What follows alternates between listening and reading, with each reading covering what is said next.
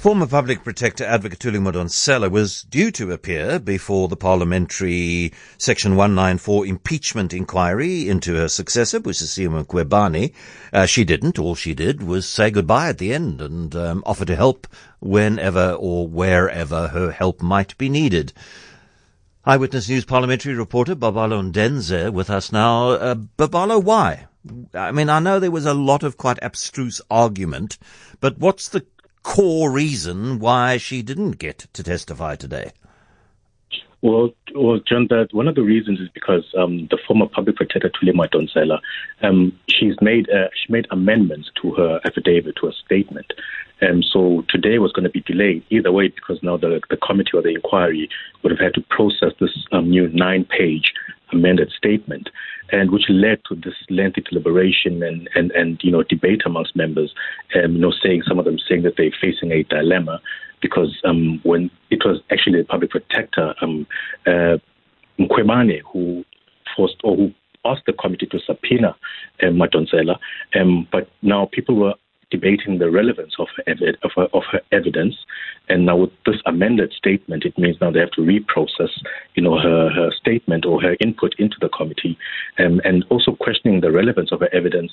And some members saying that the former Public Protector, no one wants to take ownership of her as a witness. Dali Mpofu doesn't want her as his witness, as well as the evidence leader of the committee also saying that she's not her witness as well. So the committee is saying that no one seems to want to take ownership of her as a witness, and rather in the end they decided, no, let's rather wait for the amended statement and affidavit, and then let's submit that as her evidence and not continue with her oral evidence today because of all these delays. And Dali Mpofu had asked for a postponement because he wanted Monday and Tuesday this week to prepare for the Madonsela evidence, because Monday now they had to fit in Bianca Mvuyana, the investigator, on Monday and Tuesday, which now left Mpofu no time to prepare.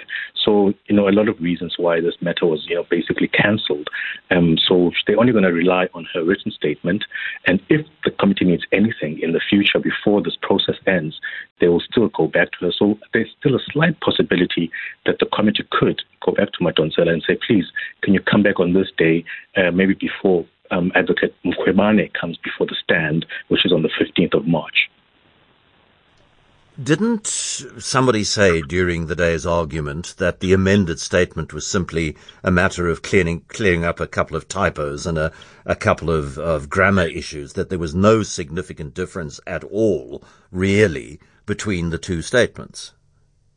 Yes, that did come up during the meeting, but Chairperson Richard Janji, after they met, after the break, they had a break before the statement was presented, and then after they met, after that break, they had come to the conclusion that there wouldn't be time to speak to her today, and let's rather rely on that amended statement, even if it's minor changes.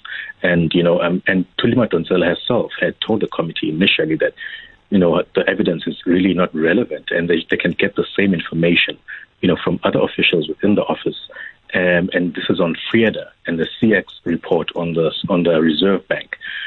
So, after, a lengthy deliberation, I think painstakingly discussing the matter, they did. One member did say, the DA's Gondwe said they should rather do away with her as a witness and just rely on her written statement. And it looks like most members of the committee agreed. While Doris Lakude of the ANC, the deputy chief whip, she retracted her statement, because she initially said they are interested to hear about FRIEDA, but she later retracted that statement. And now, so there was a bit of confusion and different, views from members of the committee. Like, for example, the member of Mkhize was saying that, there's really no one from both sides wants to get her evidence, and no one seems to think her evidence is relevant. So if people are disowning her, we should rather just do away with her oral evidence. A waste of time and taxpayers' money then. Babalo Ndenze, thank you very much indeed.